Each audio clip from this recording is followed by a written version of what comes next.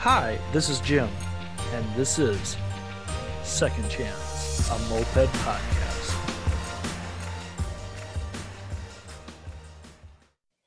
And welcome everybody to Second Chance Moped Podcast. We're here, we're back, we're in the basement. It's Minnesota. You hear me talk about it every week. This is how sick and inappropriate Minnesota is. I was yesterday at work. I walked outside in my t-shirt and I felt warm at a whole 31 degrees. Yes, we have a mental condition in Minnesota. It's called denial. We think it's not that bad out. But yeah, so, you know, the build's going. I didn't get anything done on my Baker's Dozen build. And I just played with my other two bikes, which I didn't get anything accomplished, but I figured out a few tricks for next time I do pedals and pin and cotter pins and all that stuff. But speaking of my Baker's Dozen, that is, I'm not even prepared still. I jokingly said something to somebody about staying at their place on the 4th of July because Baker Dozen did announce their dates, and they are going to be ending in Richmond, Virginia on the 3rd. And I got to a friend and said, I'm trying to do this for everybody to tell them the dates. I got to a friend, hey, can I stay at your place? And they're like, yeah, no big deal. But then another person got to me, then another person got to me. And so this is what I'm doing, Richmond, Virginia area. I will be posting on Second Chance, a moped podcast group and page. You all will have the opportunity to fill out applications for me to stay at your house. It's going to be simple things like, how big is the bed? Do you have fiddler pillows? What will you be feeding me? What is your water pressure like in the shower? Because after being on the road that many days, I'm going to want a good shower. So, but just so you know, the Baker's Dozen run is running from Atlanta. They changed it around. It's going to be starting June 27th in Atlanta, and it'll be ending in Richmond, Virginia on July 3rd. So I'm going to be spending 2 years in a row in Richmond, Virginia, for the 4th of July. I can't tell you the hospitality and how much fun it was last year. And that kind of leads me to our guest a little bit. I kind of went through his neck of the woods on my ride down to the Buzzards compound in Columbia, South Carolina. I always want to say Charleston, but I screw that up all the time. You know me, I'll get you, but I won't get you the right names. This is a group, you know, it's weird how life happens. And I didn't notice until like I was putting that kind of retrospective video thing together. QCB, Queen City Barons. And I always, whenever I think of Queen City, Charlotte, North Carolina, Ric Flair. I mean, even though he's from Minnesota, but you know, we all just got to get a big 2 woos for Ric Flair. Woo woo. And I can't thank my guests enough for coming on, and I'll just have our friend introduce himself. Hey, Eric Hamilton from Charlotte, North Carolinas, and I am the president of the Queen City Barons, or QCB. Yeah. All right, Eric. You know, it's kind of become tradition. I get up in the middle of the night to go to work, so I gotta get my the coffee sip. Coffee. Oh, gotta get that in. Absolutely. So Eric, here on Second Chance Moped Podcast, we go through people's moped journey, what it was like, i.e., the very first time they saw a moped, then to like their smile ride, and then you kind of middle part of the journey and what it's like today. So let me ask you, Eric, what's your very first memory of a moped? Man, we'll take it all the way back to when I was 8. It was, typical neighborhood garage sale like they have in the Midwest. And I was going around to all the houses as a kid, checking out the stuff. And then I came across, it was a gold Maxi. I think it's MK2 with the ZA50. And I saw that and I wanted it so bad. It was only $50. I went running home. I told my dad, I'm like, I want to go buy this moped. I'm like, it's only $50. I'm like, I think it'd be awesome. He's like, okay. And then my mom overheard us and was like, what are you doing? And I'm like, I want to go buy this moped. I'm like, other kids in the neighborhood got little mopeds and dirt bikes and stuff. She's like, nope, you don't need a motorcycle. Yeah, dude. My mom was the same way. Like, it took my dad forever to convince her to allow me to get a yard cart. And like, I loved watching cars go left as a kid. So like, I just wanted a yard cart, Then I wanted to race and race. And my mom, and finally, I think my dad ended up buying her furniture.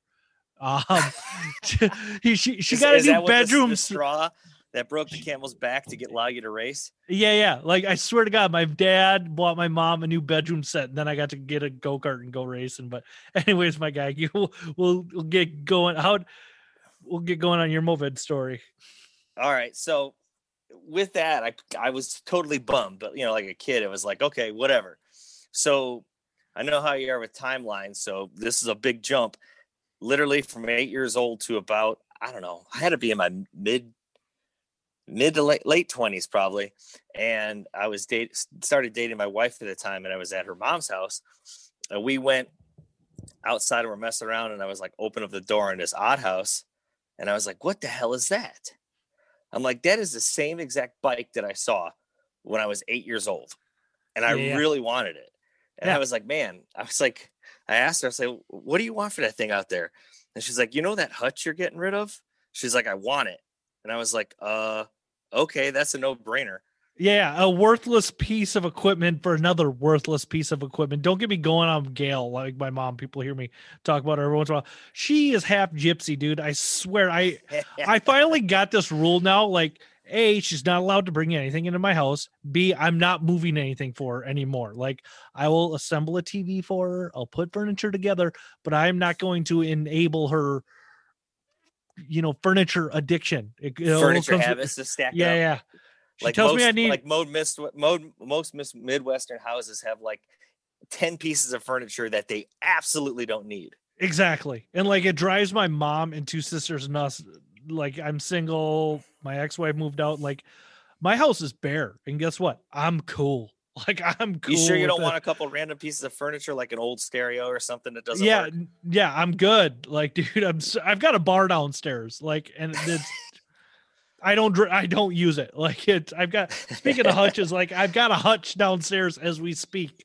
Like, yeah. Well, you might get lucky and trade it for a bike.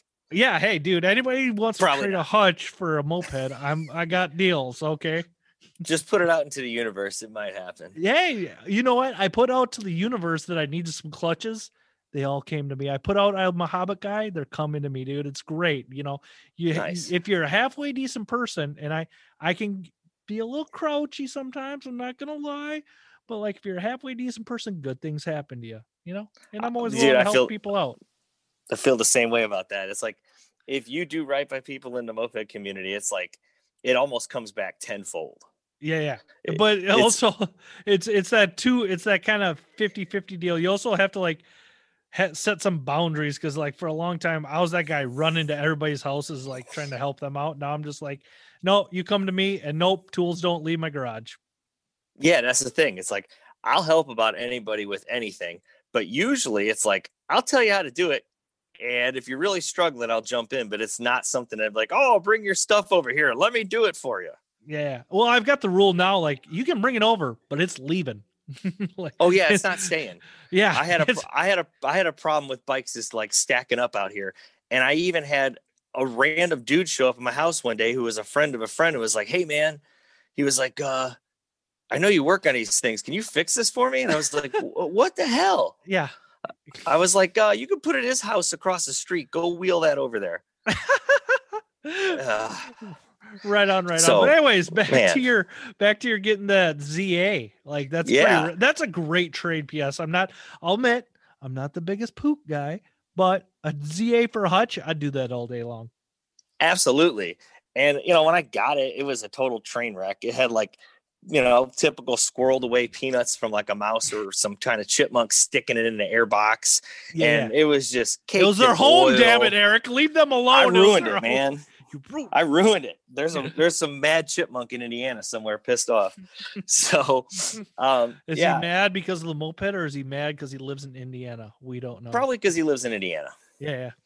So he could have came with me. I don't know. But so I got this bike. I got it home. I was totally stoked on it. I was like, yeah. I'm going to get this thing going. I'll do something with it. It's 2-stroke. It'll be super easy to build up and everything. And I got it to the house, cleaned a carb, fired it up, took it down the street at a blistering 18 miles an hour, smoking so bad. Though? Oh, dude, it was awesome. And it was hilarious because like I got it, I brought it home. My brother and I, dicked around with it for a couple hours and bam, it was running. Yeah. So then I was just up there visiting with my wife at the time. So then I brought it back to North Carolina and drove it around the neighborhood, jumping speed bumps, all the typical dumb stuff. No that people helmet, do with it. rotted out tires, brakes are sketchy. Is it shifting at this point? Oh, it's shifting. Awesome. Yeah, it was shifting at about 10 at this point. And it was like, okay, here's second gear. How fast am I going? I pull out the GPS because GPS was terrible at the time I got this thing. So, but it was still saying like, 18. I was like, meh, it's fun for the neighborhood. Yeah. And then I hit a speed bump, blew out the tire. Of course you did. And got out the old what did I do? Oh, I threw a new tube in there because I had a bicycle tube that fit. Yeah. And then I just God forbid you replace that freaking 30-year-old dry rotted tire out. Yeah. Well, the big plan was to totally rebuild the bike anyways. So at this point I was just dicking around, got out the electrical tape, taped up the hole in the tire and clapping people. Oh God, it was horrible. And I drove it for, a couple more weeks around the neighborhood. And then I parked it because I got kind of bored with it and was trying to figure out what to do. Yeah. Didn't know what to do because everything was so limited at that time. Like we didn't have the internet like on our phones, like how we do now. And you're searching the internet for stuff and everything's in a foreign language. I don't know about you, dude, but I've been checking out Pornhub since like 2006. I mean, what? No. Oh, dude. Right on the phone, baby. No, I'm fucking with you. So you got that bike. Like, are you trying to even Google, like, I can say from like myself, the first time I got into, like when I got into mopeds, like I don't even know how I found Moped Army. Like, I know it's in existence at this time because this is like 2008, 2009. Did you stumble across that at all, or did you have any idea about moped culture? I totally didn't. And that was the weird thing is I was on the internet looking. I found Treat's eBay store. Awesome, and dude. Yeah. I got like a Petcock and like the 12 Bing rebuild kit from their eBay store. And nice. I just remember sitting there laughing so freaking hard at their eBay store because you know how crazy like their antics like of their parts descriptions are. Oh, I feel God, they were just like, they were so much more crazy. It just was like a foreign country. I was like, man, look at this stuff. Like, it doesn't even make sense what they're talking about. Like, what is this kingdom of Treatland? Yeah.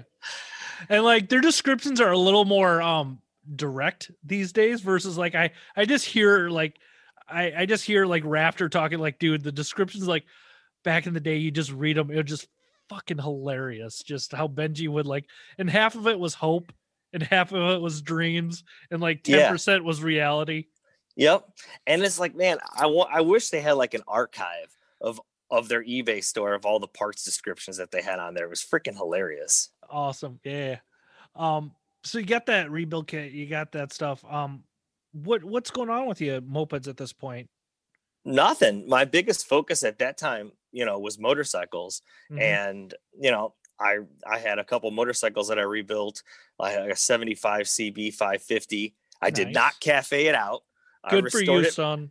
I restored it modestly with, mid-rise bars, vintage seat, and a bunch of other stuff, and repainted it, all that kind of crap. And then I had, well, it's funny because Charlie Buzzard has the same bike now, but I had a 71 Sportster XLCH that I rebuilt too.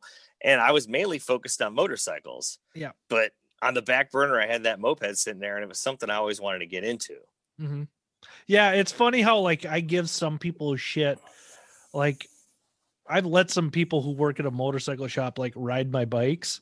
And like, oh yeah, you could tell like they don't want to fucking admit it, but in town riding, and I know how to ride dirt bikes. I know how to ride motorcycles. I don't care what anybody says. Like a Hobbit with a DR is way more fun to ride in town than any motorcycle ever will be.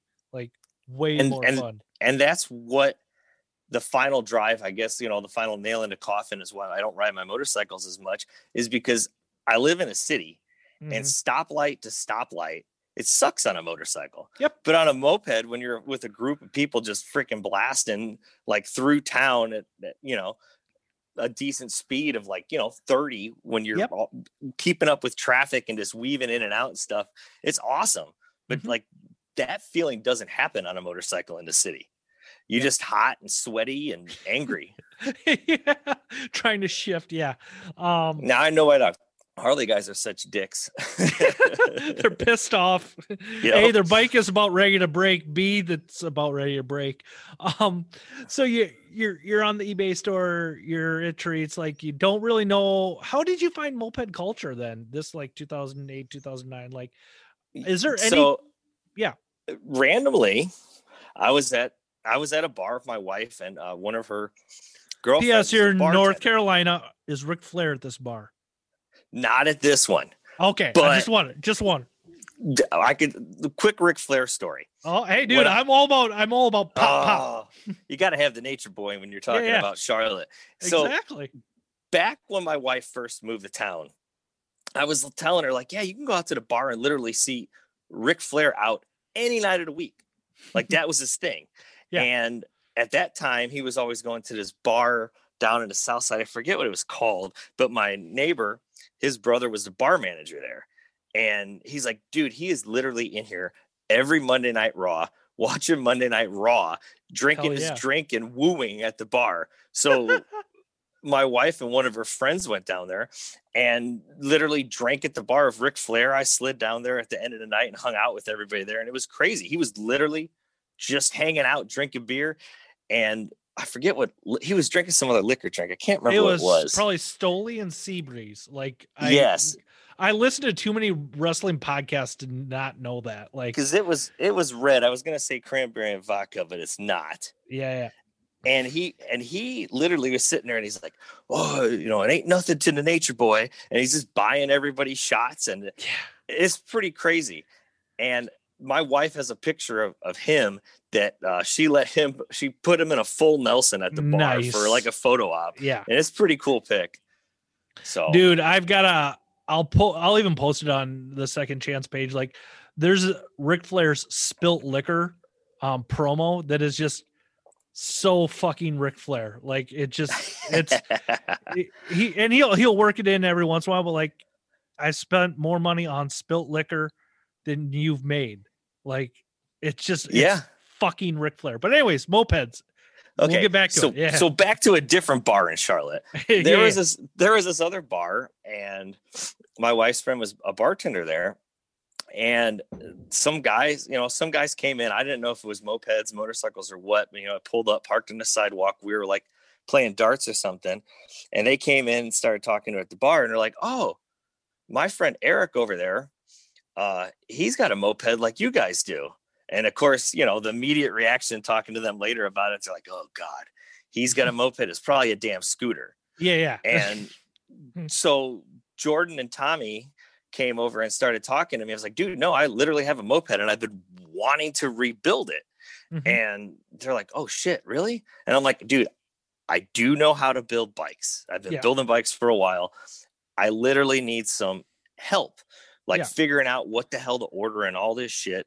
And so Tommy basically went through a list of stuff. We ordered the typical starter pack, the old Treats party kit with the 19 PHBG and the, what was a Boss pipe at that time. Okay. Yeah.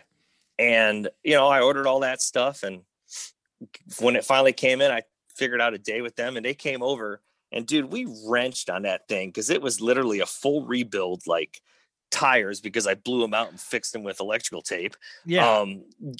Down to the motor. And we did that whole bike in a day. Oh, and wow. Yeah, now, we had all. Did you just did top end? I'm guessing on that ZA because I've never touched it. Yes. Okay, because I've never touched a ZA, and I'm not afraid to tear apart any motor. Like I'm really not. I'm not saying I'll do it right, but like I hear they're very not complicated because nothing's complicated. They're just very involved. We'll say. So it's typical German, Austrian, precision where. Their bearing tolerances and stuff make a difference, and measuring the end plate float and making sure that your bearings are correct on the inside because they're like a weird 2-piece bearing, and the cups have to be seated just right in there. And the one thing that I've always found out with the ZAs is when you rebuild them, it's easier to get a new con rod pressed in than trying to go back through and reset all that stuff. Like, Okay. but you still got to make sure your bearings are seated correctly and stuff on the rebuild. But then, dude, I know guys that have literally just slapped a ZA together and gotten extremely lucky. And then I know other people that have slapped them together and it's been a complete disaster. It's mopeds, man. Like sometimes you just take the most. I've had motors where like I literally slapped them together, and this is just Honda stuff, but like slapped them together in a day, didn't do any rim checking, didn't do any real prep for my gaskets, ran forever. And then I had some where like I did everything correct, and literally on a break-in ride, I fucking seized it. I mean, yeah, it's mopeds. It's mopeds, dude. It's what makes part of the game so good is that literally it can go either way. And the troubleshooting part, I think, is like the best thing. Like, what in the hell is actually going on here?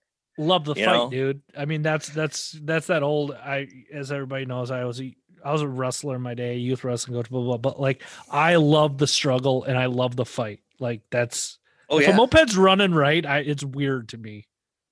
But I feel like the more you struggle, the more you learn. And the more you can pass on to other people, which is like the whole thing behind it, because like you can't be the one sitting there holding all the knowledge if you're not willing to share. Exactly. And that's what's really rad about like some of the old guard doing more tutorials and stuff like that on YouTube. I just posted Maze's CDI stuff on Second Chance Moped Podcast Facebook group. Like, dude, and Maze, I just asked him. And I'm very lucky to know Maze. Like, I'm like, how do you do this? He texted me like it was 3 sentences of instructions, and that's all it was. I'm like, oh, it's that easy. He goes, yeah, it's that fucking easy. Don't overthink it, and yeah, watch the video. But back to the ZA, rebuilding it, Tommy, and yeah. Oh yeah. So Tommy and Jordan were over here for the day. We were rebuilding that motor, and it's like we didn't just rebuild it. We actually like took time and ported the cylinder, raised the exhaust and stuff. And I learned a lot just doing that the first time. And, we slapped it together finally. And by the time it finally got to run, it was like almost 3 a.m. So we've been wrenching on this thing from like, noon till 3 a.m. just going because we were determined to get it going. And we got it going. We all rode it around the neighborhood a little bit and we were all excited. It's 3 a.m. But at that time, my neighborhood was still a little bit more hood than it is now. Okay. So like nobody cared. So we were just out there 3 a.m. drinking beers, ripping around a neighborhood on his bike. And I literally, when it was time for them to take off, they hopped on their bikes and I followed them to the city, turned around and rode home. And dude, I was just so stoked at how freaking fast it was and how good it was. And it just like, I don't know, that moment really changed what I thought about mopeds. So as I always say to people, it wasn't necessarily, was it the Smile Ride or was it like, because for me, I had my Smile Ride, but then like, I'd say like the hooks, the addiction really sunk in at a different time for me. Was this the Smile Ride or was this the addiction sinking in? I think it was both, man. Okay. That was the weird thing because like, I never really rode a fast bike. Like that day, I don't even think I rode Tommy's Chow around because Tommy's Chow was like known as like the boss Chow of the South. And the thing was a beast, but like, I don't even think I rode his bike before I rode that one when it was kitted. So like, that was like all in one. It was like, this is the turning point. Now your life is ruined. You're going to start collecting piles of garbage. That's really awesome, dude, that like you didn't have that fast ripper ride until it was your bike. That's awesome. Yeah. Like, and that's kind of what, that was the thing is like, I saw the other guys' bikes. I saw how fast theirs were and stuff. It's like, oh damn, that's cool. I want mine to be fast too. So like, it was all encompassing to do that. And then that just really changed everything. And that's when I really started hanging out with those guys and riding mopeds more, and the motorcycles just started collecting more and more dust. Yeah. So like, what's the scene in Charlotte at this point? What clubs, if anything, are around? That's 90% of the reason why I do this podcast. So I can learn more about each city and each culture. Like, I don't know shit about the Charlotte culture for mopeds. Like, what was it like at this point? Was there a club in town or anything? at this point, it was kind of a transition point. There was a club in town, and that was the Slow Goers, and they were here, I don't know, about a year and a half before I started riding, maybe a year. And at that time, they already had people that were like members and already moved out of town and stuff, because like Charlotte was such a transition area. But it was right at the time when that club was getting ready to disband.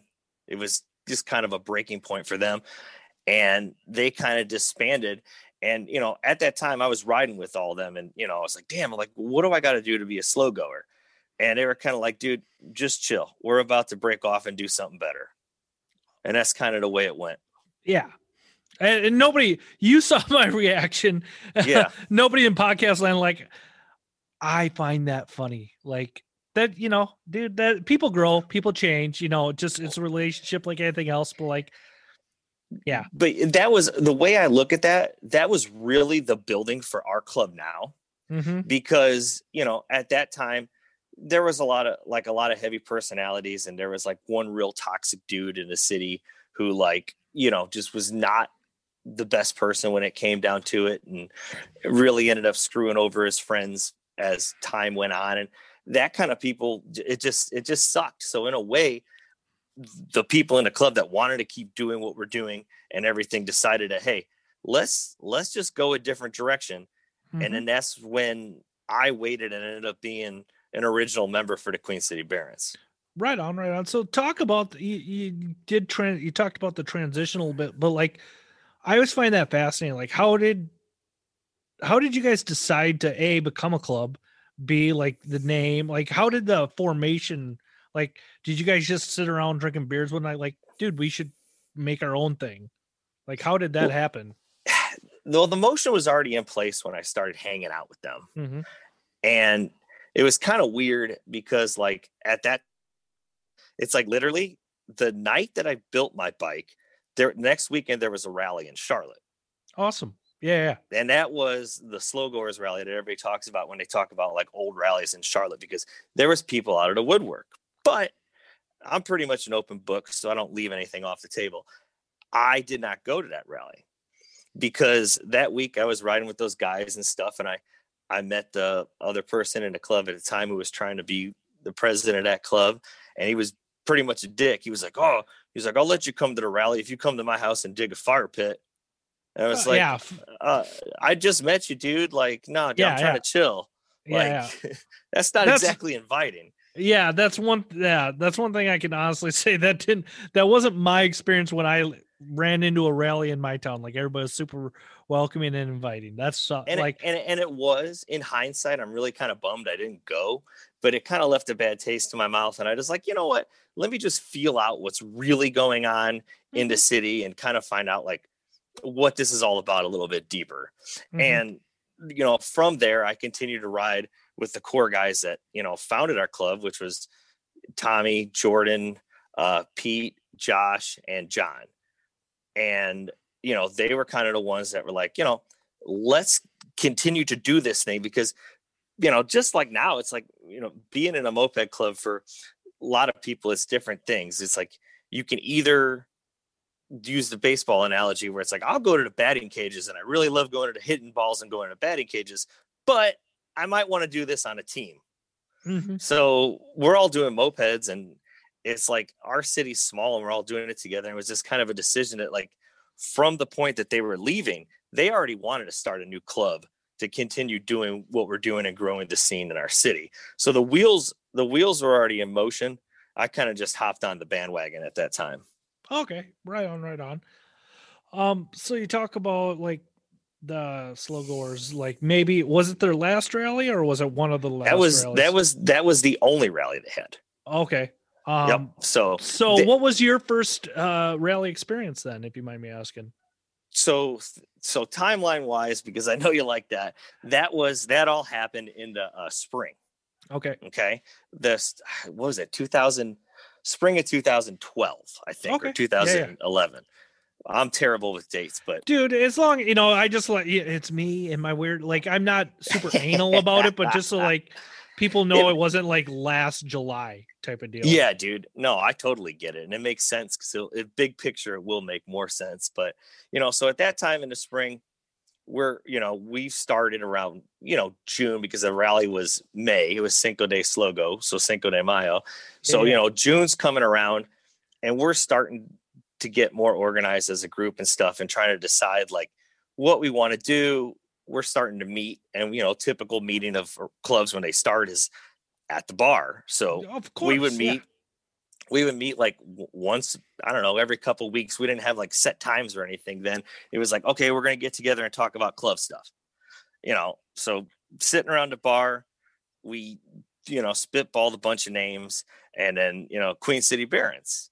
All right, Barons, why not? This city's kind of like deals with random nonsense of royalty, and what's better than being a dirt king? So that's kind of how we rolled with that.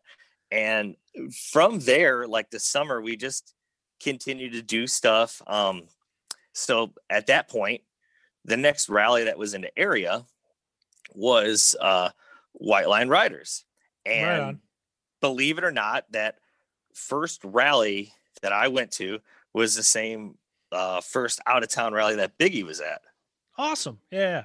Yeah. So same time frame. And it, at that time is like the White Line Riders, like rally. Like I had no idea what I was getting into, like, I don't think anybody can really prepare you for your first like out of town rally.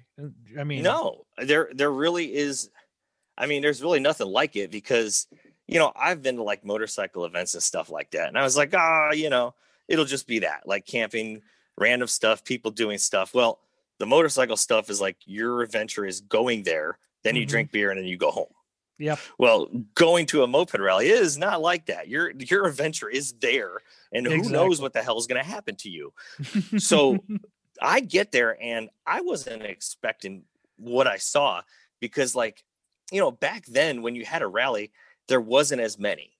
So like the crowds at these rallies were way bigger. Yeah. Like there was an easy 150 people there, and I was just like shocked. And, just going there for the first time, it was like, man, all these clubs, seeing all these clubs and all these different groups from all over the place. Like, God, I can't even remember like how many different clubs are there, but it was a ton. It wasn't just the Southeast. And I don't know, it was really cool. And it put a lot of faith in me to realize that like, oh, there's a lot of other people in the moped community just like me that kind of like to do things the way I do it. So it was really eye-opening. And, people talk about that rally with the trailer just filled with bikes because it is September, like the first weekend of September, I want to say was always White Line, and it's still hot in the Carolinas. Yeah. So like, well, and plus you guys been riding all year and like stuff's starting to get fatigued. So like, yeah. Oh dude. Yeah. So stuff is getting clapped out. And, I've been pounding this bike that I just built this year, not replacing the seals. Keep that in mind. Just, pounding this bike, no temp gauge, used to tuning, 4 strokes. And I'm like, it's close. Never had a 4-stroke C's on me. So like Friday night's awesome. Typical city blasting. We're going through the cities. I love Wilmington. It's a great city. And just being to ride moped there was just like, man, this is so much better. I'm seeing all kinds of shit. And we're just Friday night ride's awesome because after the ride, we start hopping around, riding with different people, going to the different houses. At that time was the first time I met the Buzzards. I was like, damn, these guys are fucking cool. But they already knew like the other guys that were in my club at that time. So that was the first time I met them. And Friday night, everything's great. Can't wait for freaking Saturday. So stoked. Then Saturday comes, ride starts, blasting on the ride. I literally get the farthest point of the ride out of the city on the way to the beach. Yeah. Lock my bike up. Awesome. Yeah. Yeah. And there I am on the side of the road.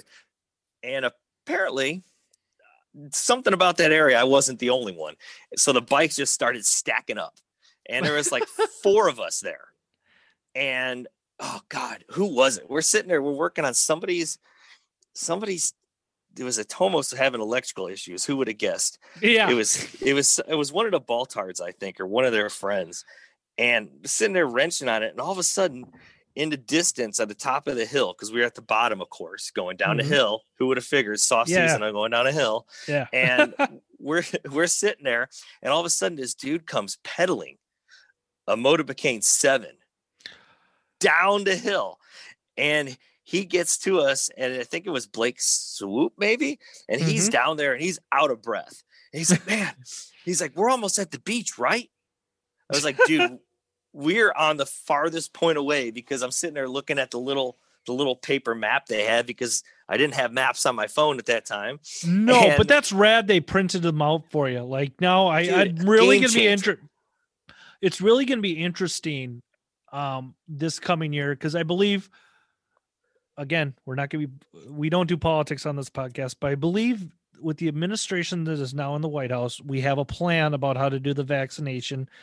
And I believe things are going to roll out, and I'm a positive person, people. I think rallies are going to there's already one rally announced, and that's the Two Smokes guys out in Utah. And I think it's Idaho, ain't it? Idaho. There we go. I'm sorry, Jack. Jack's a really super nice guy. I tell you what, if I can get vaccinated, I'm going to be out there. But, yeah. But anyways, back to you. I feel like with that happening, we do have a good chance here for some at least late season rallies and like a decent thing. So. I'm interested in the next 60 days, because now I'm seeing like you can get pharmacies are going to be getting it. Like next 60 days is going to be, it's going to show us what our summer is going to be like, I believe. But, yeah, they sent out the video to the teachers saying, don't worry, it's safe to get the shot. I'm like, hell yeah, I'm going to push people out of the way to go get the damn thing. Yeah. Well, like I had the conversation with my mom, and like, it's weird because I told her, like, my family's back and forth. I have a very smart sister, too smart for her own good type of deal. But like, I go, I'm getting it. And I go, and I was having this conversation with my mom. It was right around Christmas. I like, Mom, I have to go enjoy life, because I don't think I'll live past 45 with my dumb luck. And she goes, Jim, you're going to outlive all of us. So you go get it. You go enjoy life. Absolutely. I mean, that's what it's all about. So I high hopes for it, man. So circling back to my nonsense that I'm rambling on about. No, dude, I'm interrupting you now. And my whole thing is like, I'm interested to see what clubs are going to like have an app with a map on it. Like I feel like that could be next, because we've done, what is that? Map My Ride. So we've gone out and rode the rally route and, put the GPS on, here's the route. And I've sent that route out for some of our rides. And, sometimes it works, sometimes it doesn't. But now it's starting to get like the technology's better to where it is. Like this last rally we had, I threw one of those tiles in my pocket because I thought, it is going to pinpoint my GPS and it's going to tell everybody where I'm at. No, it did not. It did not work as good, because people were trying to find the ride. And they're like, oh man, we fell off. We saw your tile. It was active. And then it was active like 4 miles later. So we had no idea how we were going. Yeah. It was a good thought. Well, it's just a matter of time when the technology really gets simple for people like us. Yeah. I need a simple technology in my life, man. Less complications, the better. So I always thought that was cool that people like would do that with like, the little maps of where we're going. And continue like our first rally here. I did the same thing. Like, whoever was watching the rally spot at the beginning, I think Tommy stayed back and he had a stack of maps where we were going for the night. And as people were showing up through the night, he was just handing out little maps because it had the address on there and everything. And people were able to come find where the heck the group was. Yeah. Pre-group me. Yeah, that's that. And then half the time you wonder if they're fucking with you on Group Me. That, and we got to circle back to Group Me later on. But so you went to the White Line Rider rally. Yeah, I'm stuck in the middle of nowhere with a handful of people, and we got that one bike going at Tomos, and they're like, all right, we'll see you later. They took off, and so we're just sitting there with Swoop that's out of breath, pedaling his bike for God knows how far because he thought he was almost to the beach. Mhm. And the rest of us sitting there broke down on the side of the road. But then, you know, we waited and waited, and it was nice because I got to meet people. I can't remember who the heck they were at this time now. Maybe I'll run into them again. But, you know, then the sad van showed up. So first rally, sad van. Yeah. We stacking bikes inside of there, and they were stacked. I mean, my bike was roach, so I really didn't care what happened to it, but there were some really nice bikes on there that had stuff piled on top. But it was really cool because that's like into Sad Van. I got to meet Otto from the Dirty Petcocks at that time, and he was a real cool dude. I spent the day with him helping them, you know, load the van, and I can't remember what White Line Rider was driving the van, but you know, we stacked it all up. I got to the beach, I got out of the van, and then all the boys in my club ragged on me. They're like, you blew it. So it was just, that rally was just, I don't know, it was so much for so many things. And just being that it was such a big rally, I don't know if that, like, if I'll ever have that big of an experience again at a rally. Well, it was your first. I mean, Exactly. it was the first, it was your first experience. You know, I've had kind of both ways in my, experience or whatever, but so you shanked your motor, you had a fun time anyways. And that proves that like riding mopeds at rallies is rad, but the struggle bus is also pretty rad too. Like Damn right it is. Yeah. But you want to hear the funny thing? That is the only time that I've ever been on a struggle bus. Let me find some wood.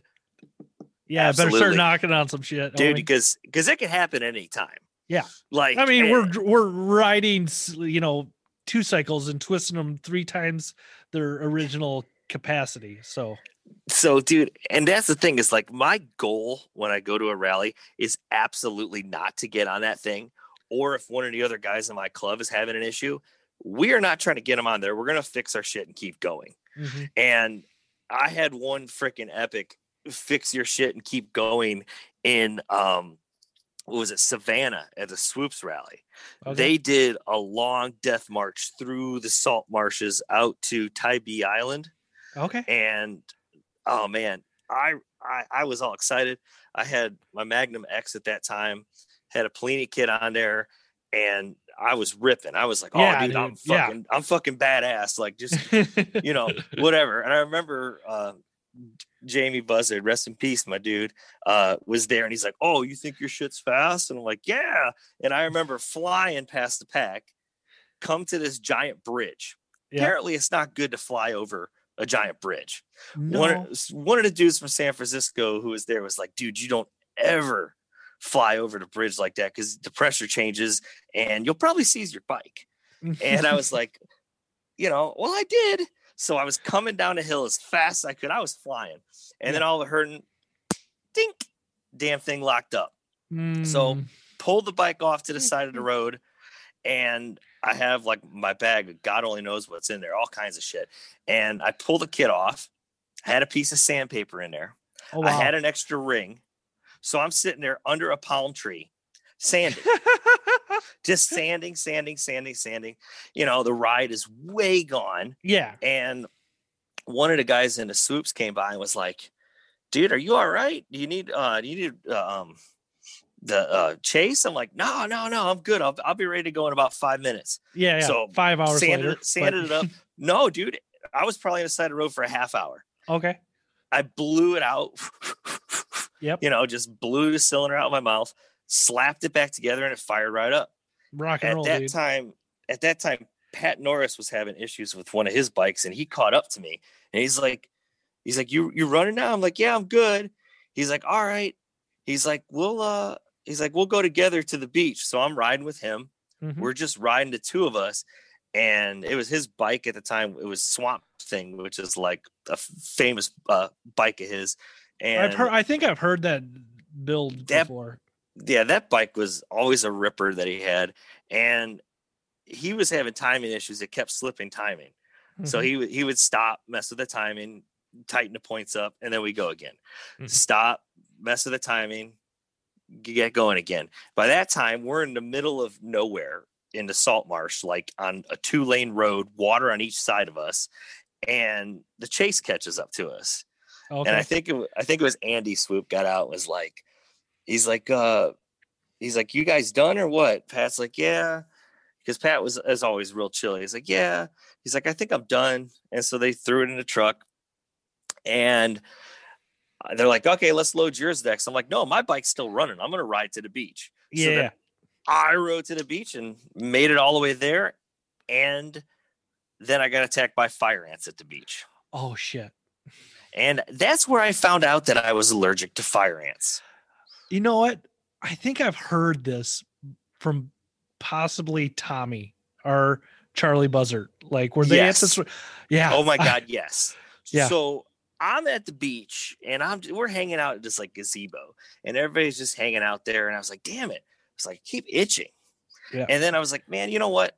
I said, I'm going to go get an ice cream sandwich from down the street at the store. Yeah. I rode to the store and my face is swelling up. Oh shit. And I was like, what the fuck? And so immediately I thought there was something with the ice cream sandwich that I just ate. Well, yeah, yeah, exactly. Food allergies are way more common. So I'm like freaking out. I'm over there on the side of the road on Tybee Island where all the bars are at. So I'm like, well, you know what? I'm just going to make myself throw up. So I'm leaning against the palm tree and I'm like trying to throw this sandwich up. And all these people are like, yeah, throw up, dude. Yeah. Like, have another man. Yeah. Bullshit. So totally not drunk. So I'm like, you know what? I'm like, I need to find a pharmacy. There was a pharmacy a couple doors down. I bought a box of Benadryl and I swear I ate like 12 Benadryl tablets and stopped the swelling. But dude, it was nuts. My face was all swollen up. I had bites all over my legs. And way to adult the shit out of that, because I would have never thought of Benadryl or anything like that. Like, yeah. Like I was freaking out. Yeah, because I'm allergic to bees too. Oh, okay. So you've kind of been down this road, maybe, is what you're saying? Yeah. I had it in my back pocket. And so, like my phone's blowing up. Calvin Buzzard was calling me because, Calvin's allergic. I think he's allergic to shellfish. So like, he knows like the fucking fear of that. And so he was like calling to check on me. He's like, dude, are you okay? You okay? I'm like, yeah, all right. I'm all right. I'm coming back. And that fixed it, but that was pretty freaking gnarly. Oh, dude. Yeah. Yeah. No. Yeah. No bueno. Exactly. So back to that, like after the first rally, all with White Line and stuff like that, that's when our club really started building here in Charlotte. And we started doing like showing up at the random bike nights here in Charlotte at the bars and stuff with like all motorcycles. Yeah. And we would show up back then, like, because they're usually Friday nights, we go to like to McCoy's. And we get like a group of 10 people, roll up to McCoy's with a bunch of two strokes. And like, we got way more attention than all like the baggers that were coming through there and all these people coming up and like talking to us and stuff. And that was really when we started getting out there and people in the city were starting to see us. Awesome, dude. Yeah. And like, God, that time was just like, it was such an awesome time. And there was a lot of growth because we had a lot of people coming to the city. And then that's when we started really growing as a club. And, throughout that time it was a kind of a hard time too, because we were growing and growing and growing. And right around, I want to say I'm terrible to even remember, 2014 or 15, we lost our president at that time. He passed away. Oh, I'm sorry to hear that, my guy. Yeah, it was a rough one, but like with losing John, it was like we thought, like that this is really a time we got to bond together and help each other out. And the Buzzards were so awesome throughout that whole time too, because like the day that John passed, like he always wanted to build this Pinto that he had. And he was, collecting parts, getting his Pinto together. And it was a bike that he was going to blast Calvin on. He's like, oh, I'm going to blast your ass on that thing, Calvin. And, he was collecting parts and he was working on it. And, the day he passed, the Buzzards came up and we built his bike in a day. That's awesome. Yeah. And that was a real good cleansing experience that we all needed at that time. And from that point, we really, started to bond together as a group and continuing to grow as we did, here in Charlotte. And, I'm glad that he was still around to like be at our first rally and that we had. And, the weekend that he passed, we did like, he did a ride the night before he passed. And like, it was an interesting time, but going back to our first rally as a club. And I think at that time we might've only had maybe 8 members at that time. I can't remember that part is all gray, but after seeing what all the clubs did and stuff, and, Charlotte was such a hard area to find a spot because a lot of the stuff that the cities are feeling now with like the growth and that kind of stuff, that's where we were about, 8-10 years ago. Okay. And like all the industrial stuff was getting bought up and it was like next to impossible to find a spot. So, the one dude in our club, Theron, he lives in Florida now. He's the member that's down in Florida.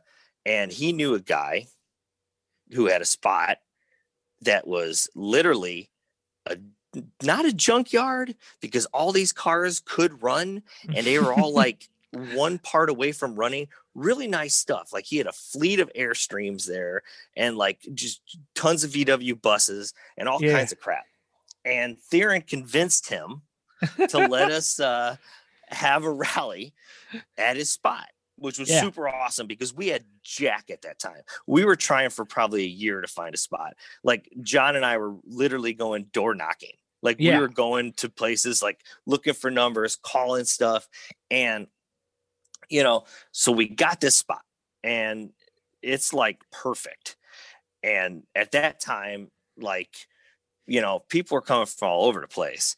And the biggest group of people that we had show up was freaking Richmond at that time. It sounds about right. Those guys roll deep. They've been rolling deep for years. I'm starting to kind of understand all on the East Coast. Like, we'll see if they make the Midwest this year or in the next year or so. But like, that's, they came down so deep and I felt bad. And like, we try to use John, like we asked John again if we could use it because his name was John Harper. And we're like, can we use your spot again? And he's like, I don't know about that because I just remember like it just ended up being such a train wreck as it went on because Noah had this Magnum X with a Gila on it and he was just ripping it around the parking lot. I don't know if it was him or Thomas wrecked it. And the thing just went sliding across the parking lot and sparks were everywhere. And he was like, oh, dude. He's like, maybe they should put that away. And I'm like, yeah. And then shortly after that, somebody threw a couch on the fire. Yeah. Yeah. And, Dingus from our club ended up sleeping in John's Airstream that he was trying to sleep in that night. He went in there and walked into Dingus sleeping in his bed. So after that, it was hard to find spots here in Charlotte. It's imagine that mopeders wrecking their spot for the next year. I can never imagine that.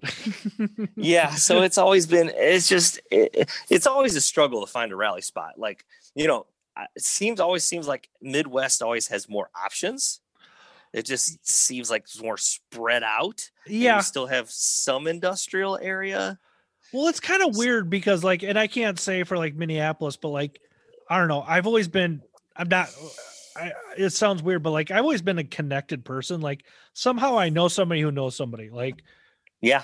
And that's I'm kind of one of those people. Like, or if I don't, like, give me time and I'll find something. Like right before Rona crashed down. Granted, I'm not prospect. I have nothing to do. I'm friends with, but like I found like the Casserolers didn't have a spot. I found a spot for them in Uptown Minneapolis, gated, freaking fenced in old bicycle co-op. Yeah. Like, and I'm just like, I reached out to him. I'm like, hey, I heard you guys were looking for a spot. Just, I'll give you the number if you want it. And then literally the next day, the world shut down. So whatever. Oh yeah. That it's crazy how that works, man.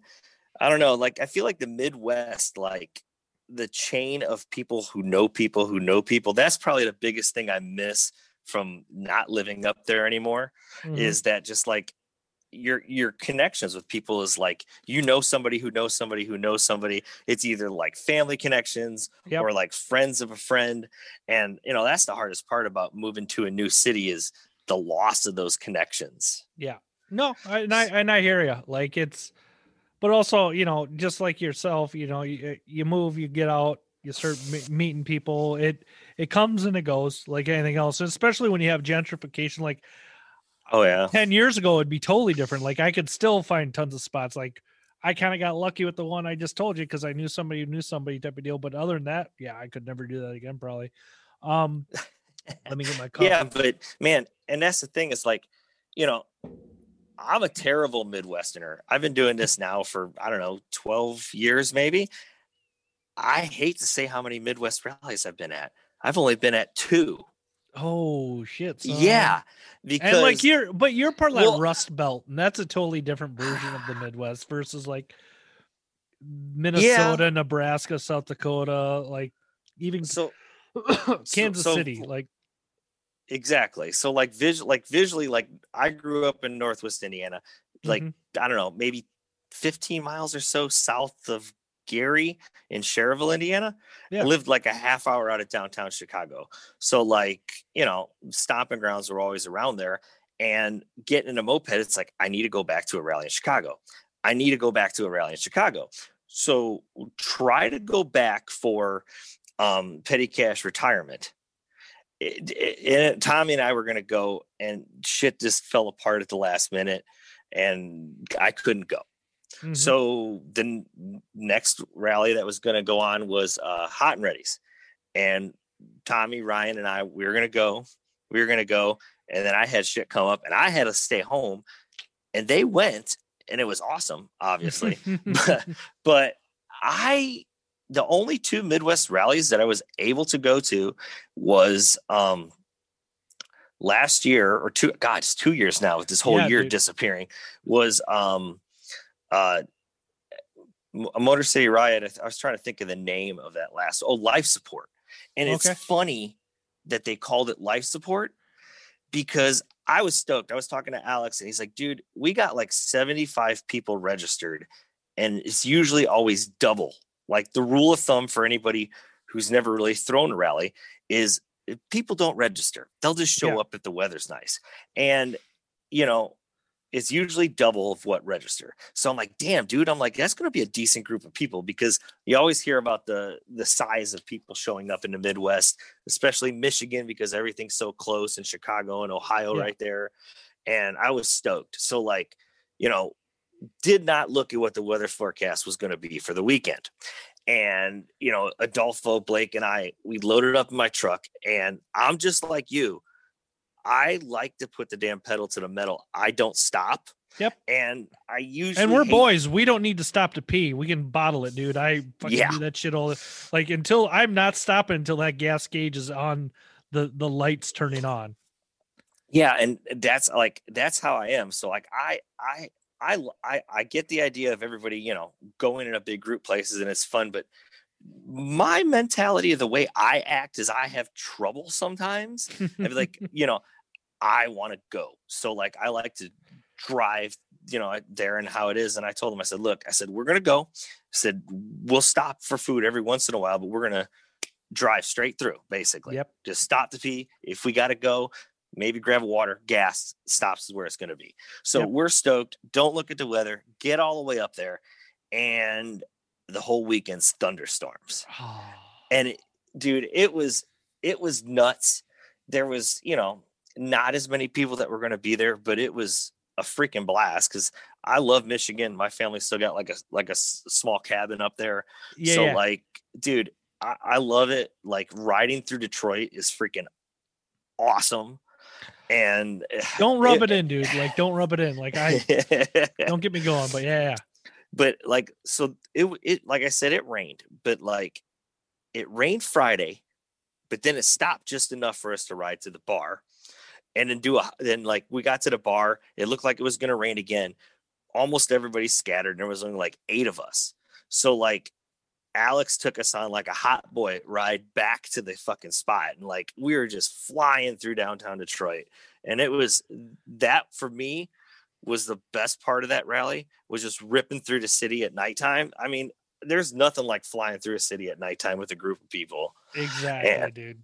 Yeah, but then the next day, ride was fun. Everything was great. I blew the clutch up in my Macho like I usually do at a rally if I take it there.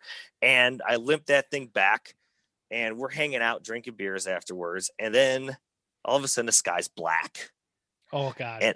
And I have my pop-up tent up on my truck, and we have like the sides to it and stuff. We're like underneath there.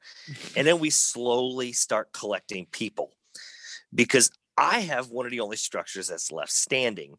As we looked at now, MCR knew it was going to rain, so they got tents. They had tents. We helped them set them up the day before and stuff. The wind was blowing these big tents over. Yeah, they're just a fucking sail at this point. Sail. Yeah. And dude, it was it was nuts. And then we ended up having like all the guys from Moped Brothers underneath the tent. Like everybody was holding on to like a side of it, and things just like going nuts. Tents that people have set up around a parking lot, gone. Like on the highway, gone. Yep. And then all of a sudden, like Alex from MCR is like putting in the chat. He's like, I need somebody to help me in my tent. He's like, the thing's going to blow away. He was sitting in there and was like trying to get other people to come sit in his tent so it like the storm didn't toss it on the highway. I was worried it was going to throw him on the highway. Yeah. It's like, oh, that's unbelievable. And so that's one of my Midwest rallies, which was, I feel like almost like the crapshoots make the best like entertainment and like the longer war story that you can tell like Friday night at a rally about that. Like it just, it's the fun after the fact. Like, and sometimes you just gotta throw back and just laugh. Like, I mean, oh dude, it was freaking hilarious. We're like, holy crap, we're all the way here. And then that happened. But then Sunday was a real slap in the face, because we knew it was going to rain again, because there was like 3 cold fronts coming through.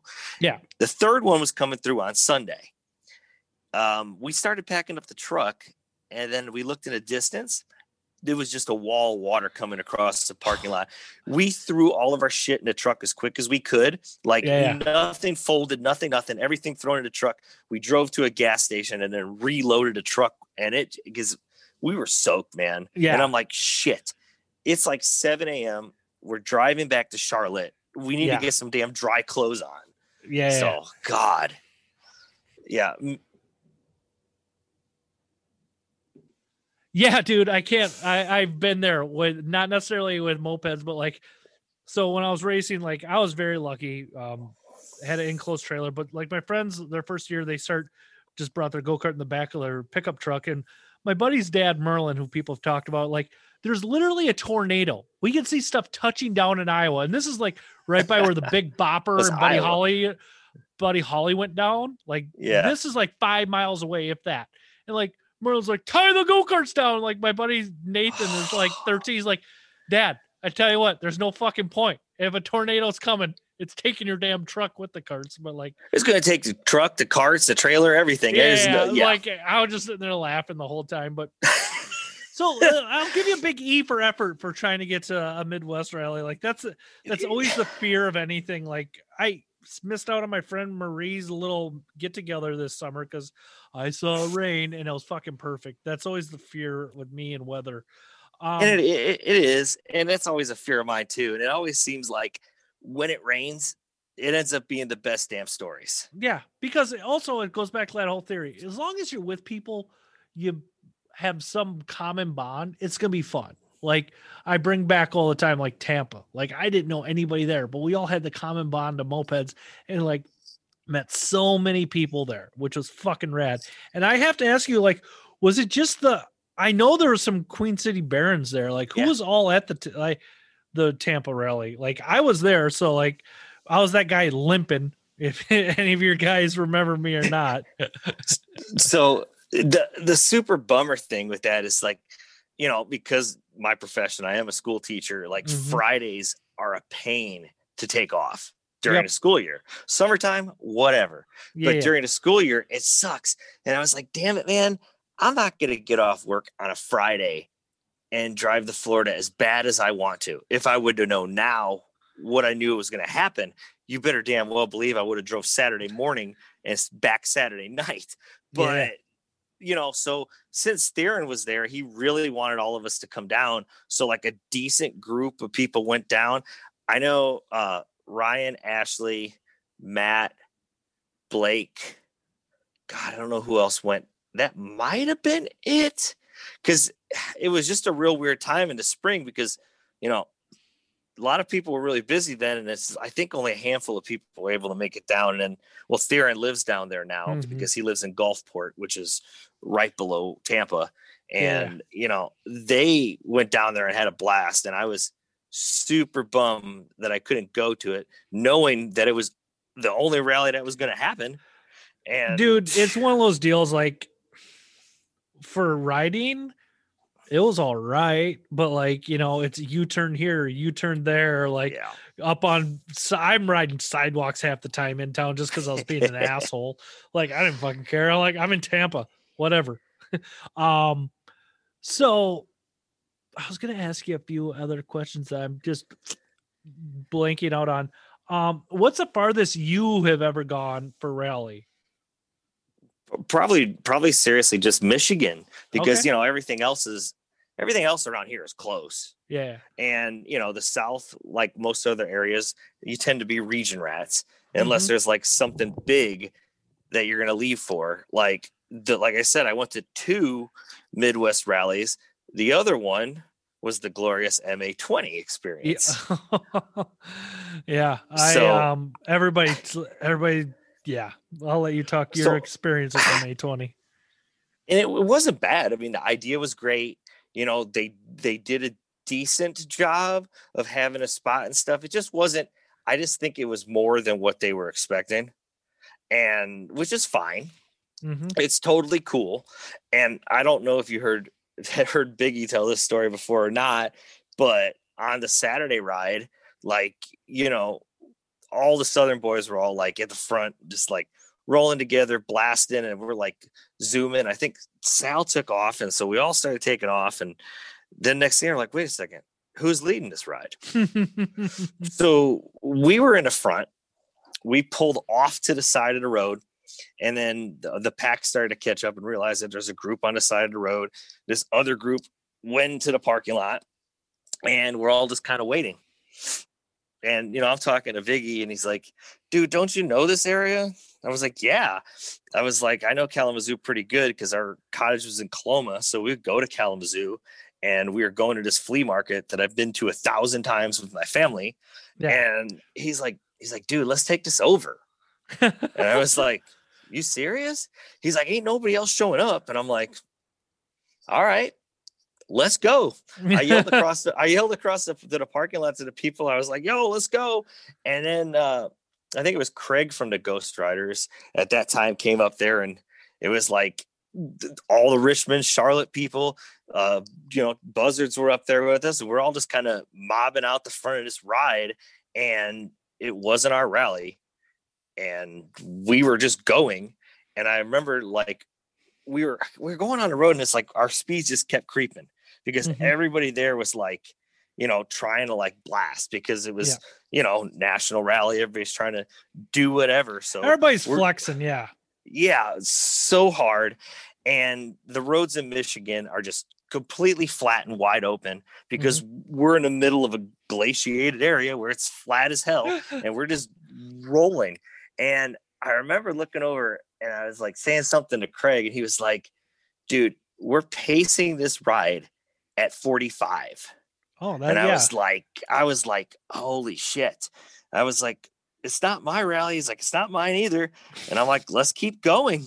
So we just kept going at a pace of like 45 miles an hour. Like people would fly up and then they would drop back, and then people would fly up. And we ended up taking over that ride because we made several gas stops along the way to wait. Several. I think we made 3 gas stops because it was a good bit of distance, but we were also seeing if anybody was going to show up. And every gas stop, I was talking to Craig. I was like, dude, are we going to keep leading this thing? And he was like, I guess so. So we just kept leading it. We led it all the way up there and finally got back. And then we assumed that after we hung out at the flea market that somebody from the decons was going to lead the ride back. And it was Ghost Riders, Barons, Richmond, and Buzzards were all leading the ride back. Jesus Christ. Yeah. That doesn't surprise me though. Like, yeah. I think that was the biggest hang up with the people with that rally. Cause I mean, it was cool. It made great stories. Nobody had a really bad time. Yeah. So, well, I think a few people had with the wreck and the crash and the whatnot with Ryan. Well, like, yeah. And that's something that like is not really a good thing to talk about it because it was a huge bummer and that really put a dampener. Yeah, but Ryan's Saturday. Okay. Literally, he just texted me. He just got to me as on the podcast. Like me and him were talking. Like we're gonna maybe meet up out west this spring during our deal. But whatever. Ryan, I love you. Yeah. So it was such a bummer because I mean that dude, like the Los Moranos did it right. Like with that guy, he made a public apology. He was out at a club. He was just dealing with a lot of issues and obviously alcohol was involved and he didn't know that he was basically starting his bike on a racetrack because the two bikes that went past was, I can't remember the dude's name with that crazy blue Hobbit that was like custom built frame from Michigan. Joe Schneidema, who was, he was actually on the podcast and Jake Kane, I think were pacing that race. Those two were just blasting So Jake, hard. They were so far out. And if you ever get a chance, check out Jake Kane's YouTube video from that. No, I will. I stay away from everything MA20 because I fear I will see the accident, and I know you won't. You can not that. Okay, it's not on Jake's you video. cannot unsee certain things in your life, and like going through my own accident. Yeah, dude. No, I'm glad everything turned out, and I'm glad people learned about like organized and racing's dangerous, closed circuit only people. Yeah. And, we were all like into it at that point. Everybody's like, yeah, that'd be fun. Yep. Like it sounded like a great idea, didn't it? Yeah, it always does. Yeah. It didn't because, and it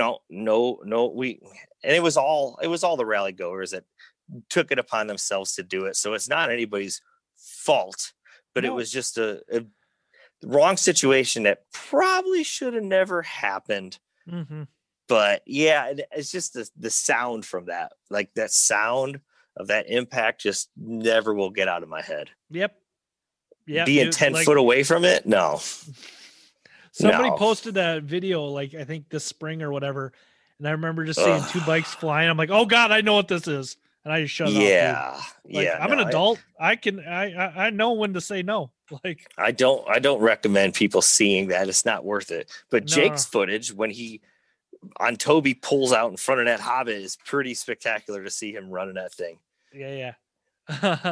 Both those guys, I love them both. Like Jake and I banter at each other all the time. Like we bust each other's chops so much. But yeah, what was I gonna say now? Before Rona shut the world down last year, what was your 2020 plans for mopeds? God, dude, so it was gonna be our off year because we worked it out with the Buzzards, several years ago where they do a year, we do a year. They do a year, we do a year, like a lot of cities do, mainly because like the Southeast, like, Charlotte, like Atlanta's easier to get to, but Charlotte and, Columbia or something when it was at Sumter, like that's just so far off the grid. And we were noticing just the draw was getting less and less and less coming down this far away because there's more and more rallies, the market's flooded. And the biggest thing with that was that we were planning on, having an off year, going to get to go places. We're going to hit up our typical areas, looking forward to going to the national rally in Chicago because, there was big talk on MA about fastest maxi in the country. I was ready, man. I'm still ready. As soon as it happens, I'm ready. And I was looking so forward to that. And there was still hope for most of the summer, like, oh, it might get better. Yeah. Oh, it might get better. National rally might happen. And then, slowly into Captain's Forum, we're talking about, okay, we're going to wait till June. And then it just kept getting farther and farther out. And, you know, obviously like Maitland was talking about, like, you know, keeping the idea of doing the Bakers, and it was going to go. And then finally that got pulled too. So I don't know, man, it was high hopes and fizzled dreams, but people have that taste in their mouth where they're ready to go. And I feel like as soon as it happens again, like we're going to see, like, I don't know, it's going to be, I had two opinions on this. I feel like either we're going to see big numbers at rallies, which is probably going to happen, or there's going to be such a flood of people doing rallies. It's just going to be really spread out. Yeah, it's going to be weird. I think you and I are on the same page when it comes to that, because I have no inside information about anything. But like, I think you're going to see huge rallies and then like 20 people show up to rallies. I think it's going to be really weird at first. And I always tell people I have broken all the rules. Like, I mask up, I go, but I mean, I've gone everywhere. I've traveled so much this past summer. I tried to be as responsible as I could, but you know, I masked up, and that's all I can say. Yeah. I would. I don't know. I'm flashing back to the last traveling experience I had, and like how fucked up. They're not fun right now. No, and especially like I don't even want to talk about it. Like, it was, but I love Charlie and Becca. Like, they gave me a great house to stay in, and I got to eat some great Southern food that weekend. But let me ask you this. Right now, what is your 2021 plans? Just in mopeds in general. Are you guys doing ride nights for the Queen City Barians? Oh, and I gotta jab you a little bit because Charlie's go ahead. Boy. I was when are you gonna make it down to Columbia? I mean, Charlie. It's our fault. Like, we don't go down and see him nearly as much as we should, because, like, you know, buzzards literally feel like part of our club when we're with them. Like, you know, they are our extended moped family, and because they're so damn close.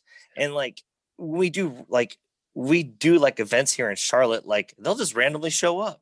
Yeah. Like, we put, like, because we used to do, like, you know, Friday night rides where we put it out there. We're going to do, you know, big ride, summer ride this Friday night. And we do that a few times in the summer. They come up and ride and go back home because it's only like an hour and a half away. So that's nothing. I feel like a dick definitely not going down and seeing him as much as we should. Well, so, Charlie shot the shots were fired. His shots fired, and he knows that we're still on modified lockdown. Him and I were talking about that the other day here. Like, we're not supposed to be leaving our houses after 10 o'clock here. Oh, wow. Like, yeah, I don't leave my house anyways because I'm old and lame. Oh, me too. Don't worry. Yeah. Yeah, but you know, so looking forward to this. Like, this year, like we were saying before, it's just going to be very unique to the situation. And just a word for like new clubs out there that are trying to do stuff. This might not be the year to do your own thing, unless you really feel that you want to. Like the Idaho thing, they're doing something nobody else is, so people feel comfortable enough and are going to that. But like, if you're a new club, you might not get the turnout that you would expect, because I feel like the market might be flooded. Mm-hmm. Like, if you notice that, maybe just chill and attend some other events this year, or heck, throw a rally and you end up having a big one and everybody shows up at it. It's just going to come down to timing. Mm-hmm. And that like, back to timing and Tampa. That's the reason why the people who showed up there was because it was February. Like, absolutely. It's freezing. All of us Northerners were just, fuck this. We're going nuts. It's the snow. Yeah. And I'm so grateful I did show up, because I did get to meet some of the Queen City Barians. I did get to meet the Buzzards. So I kind of knew the RVA crew, but like, I stayed in contact with all of them, and it was all meant to be. And I think we're all going to be able to get together 4th of July. I really do. Yeah. I think we're going to be able to. I think that everybody's going to celebrate in Richmond the end of the Baker's dozen, and I'm going to have to get a lot of disinfectant soap because I'm going to be like my old punk rock days where I'm not showering for a week or so and be like I was on the road with Head Charge again. It's going to be fucking nuts. Yeah. So we do have a shower for me. Awesome. We have a shower too. If you need a shower, you got indoor plumbing. Yeah. Hose is preferable. Pond, maybe. I don't know. You've got a pool or pond. Maybe the pond's better for you. Yes. Yeah. So we have, I think Matt's doing Bakers, planning on doing Bakers. Tommy's doing Bakers, and Ryan was going to do it too. I think like Matt already has his bike done. I just started. But Matt, I don't know. I'm going to throw this out into public. Gotta love the Matt flex on this one. So he has one of the few bikes in the country. Yeah. And he's got Panner tanks on it and everything. And it's kitted and it's scary fast.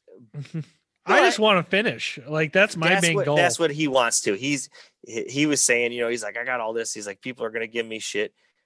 What do we care? And he's like, I just want to do it for the experience. It ain't about winning.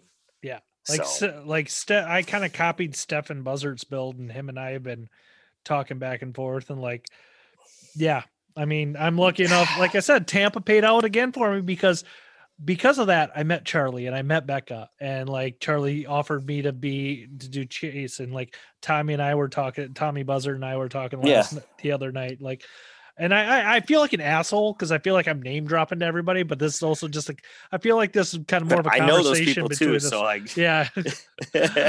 And that's the thing. It's like hard when you're kind of in an area, but it's cool that you've gotten to experience all these people from all over the different place. So like well, dude, I come from a family of used car salesmen as well. So like, I'm not afraid to get out and hustle and shake. And I love like my dad died when I was 12, and like, he taught me one valuable lesson. He's like, always shake your hand to the stranger because you never know what you're going to learn from that person. So like, I love to go places and meet new people, and like, life is so fucking rad. And like I tell people all the time, like with my moped accident I had, like, you rub shoulders with death and you realize anything you want to do, you got to do it now because you don't know when your number's called. Like, that's it.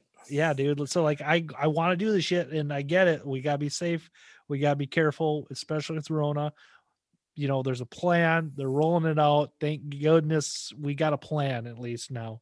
Yeah. So circling back to what you're saying about like us doing rides and like Charlotte and stuff, it's like we've kind of been in a lull with that just because of the way everything was going. Like, Charlie came up and bought a micro car off of Matt.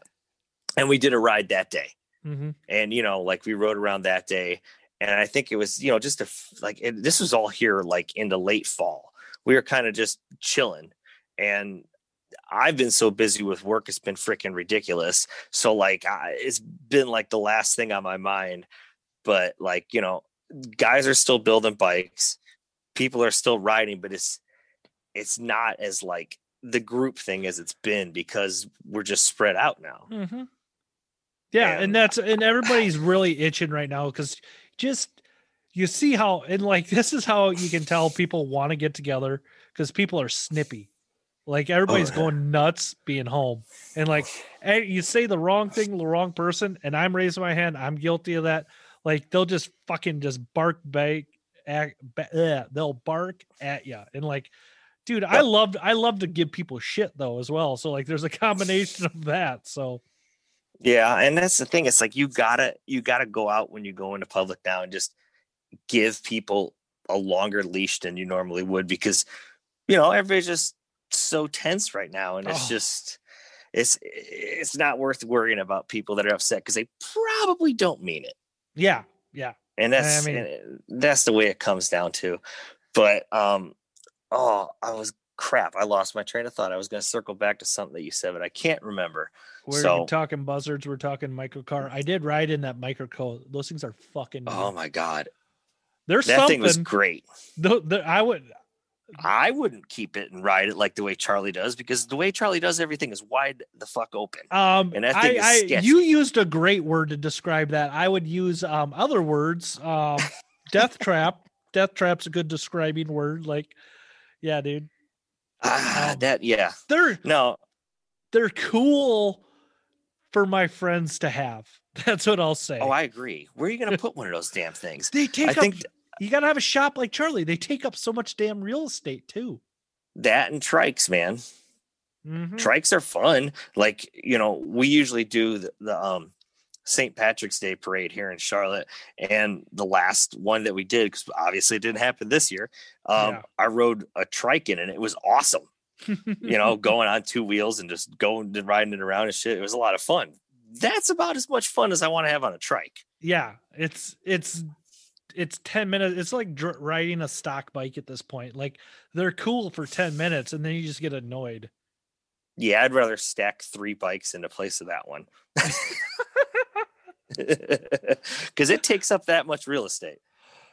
Yeah, it does. And I just remembered I'm going to pick up 2 more bikes in a couple weeks, and I got to figure out if I'm going to bring some into the basement or not. Ooh, that's where it starts. Then they're all over the basement. Well, I am very proud of myself. Grant, I always tell people I'm only a couple years in the scene. I have put a bike in the basement, but I've also pulled that same bike out and sold it within a year. Cause like, wow. I think that's self-control, man. Well, I went through I'll go through runs of, I have to get rid of shit, because like, if I haven't touched something in a year or two, I'll get rid of it, because it's never going to get touched then. So, dude, I have a problem that you don't have. As soon as I get a bike and I make it mine, I don't want it to leave. And it's such a problem, because you remember that porta potty bike? Yep. It still runs. And at our last rally, I rode it on the Friday night ride. Dude, that's rad. That's okay. Yeah, but I don't let them. Like, I don't let them go unless I buy a bike for the intended purpose of, I got this bike for cheap. I'll fix it up and sell it to somebody. And that's where I'm kind of at with a lot of bikes, because I've got like my daily rider that's pretty much all back together now. And then I've got my Phoenix bike, I call it, which is some test parts and stuff like that on there. And I've got my Baker's Dozen bike, but I'm just buying these bikes because they're cheap and I want to get them back out in the wild. But with that blinking I just saw going on your phone, I think we're kind of getting at the time. We're good. Okay. I just said this, people, because they're having some weather in Charlotte and Eric has to be on his phone and blah, blah, blah. We had a little hiccup at the beginning of the podcast. But yeah, so Eric had some weather and we had some beginning issues, but we're all good now. But we're not going to be able to do super long form. The thing, though. Here's the thing.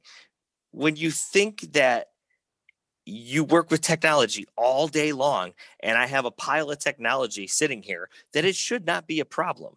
But that's when it fails you. Exactly. I mean, I want to give you some shit about living in the South, but I won't. I'll back off today. Dude, I'm jealous. I'm jealous. Dude, I don't care. Our days are so much warmer here in the wintertime. Wait a second. Days. Don't you have a nickname? Yeah, I don't know if it's gonna stick or not. Like, I hope it does. People can call me Days, dude. Dude, it's a solid name. Like, I always, for some reason, have you told anybody why? I think I don't know if I did on my podcast. So Biggie Jason over a Moped Monday podcast, I was a host at one of the nights at Chad Burke's Build and Gather, and Zoom, you can put on any background you want. And like all the Legion guys and Turbo was like doing backgrounds. I'm like, fuck it. I'm just going to put on Days of Thunder. And like, everybody fucking laughed their asses off. Like, you're saying Confederate flags. I'm like, oh God. And then I had to tell everybody, don't worry. My ex-wife was black. I'm not racist. Don't leave me alone. So it's funny. The reason why I bring that up is because Biggie was telling me about it. And I was like, damn, City Chevrolet. Mm-hmm. Awesome. Half a mile down the road from my house. And they have the Days of Thunder car in there. The City Chevrolet car.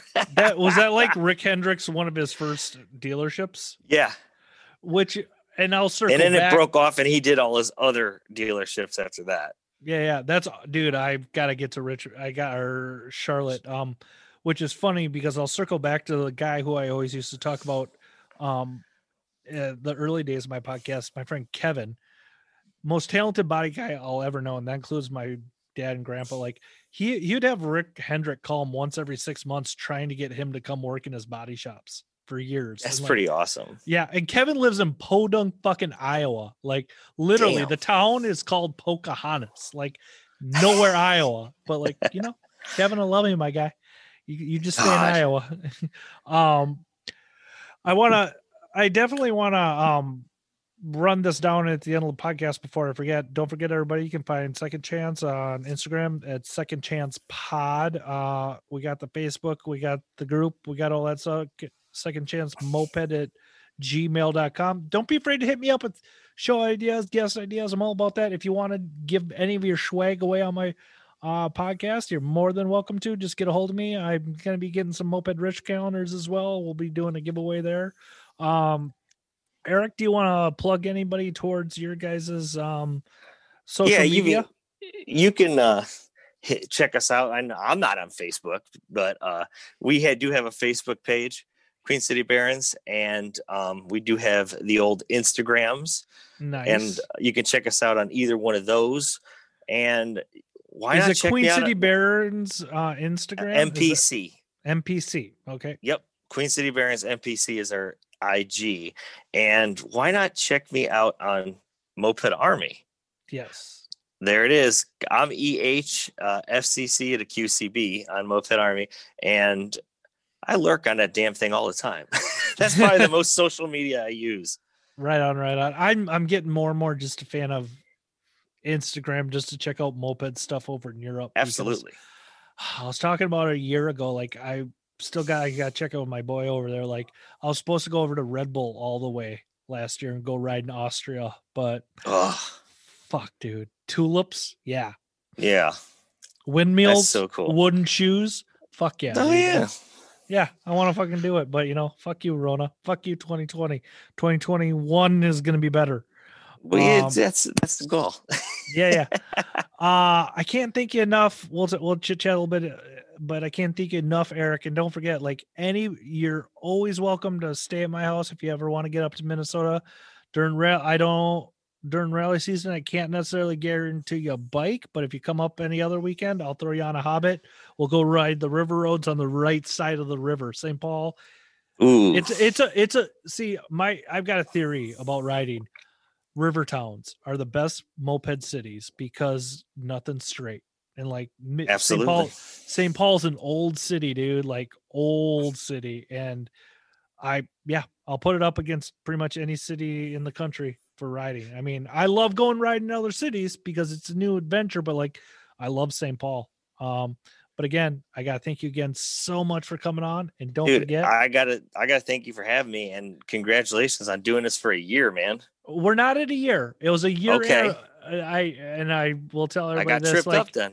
It was a year ago. I was on Moped Monday podcast that kind of has set the whole thing in motion. Yeah, dude, it's weird. And I didn't even think about it. I had Brad on, and he's like, we talked about Tampa because it's all everybody talks about. Because it wasn't until after that, right?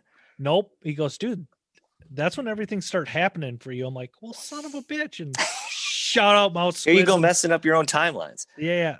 Shout out Mouse Squids. I'm sorry about your grandma dying, dude. I love you, buddy. Oof. Don't be afraid to reach out. I'm all about timelines, but which is really hairy. I didn't realize this up until a week or two ago. Speaking of timelines, my first podcast dropped the day my father had died. So April 10th. Yeah, it was a little eerie. And I told that to my oldest sister. She didn't say anything back. My dad's still my hero to this day. He was pretty rad cat. But anyways, we'll get signing off here. We'll chit chat a little bit, Eric. But don't forget, mopeds are dumb. Absolutely. All right, my God. Talk to you later.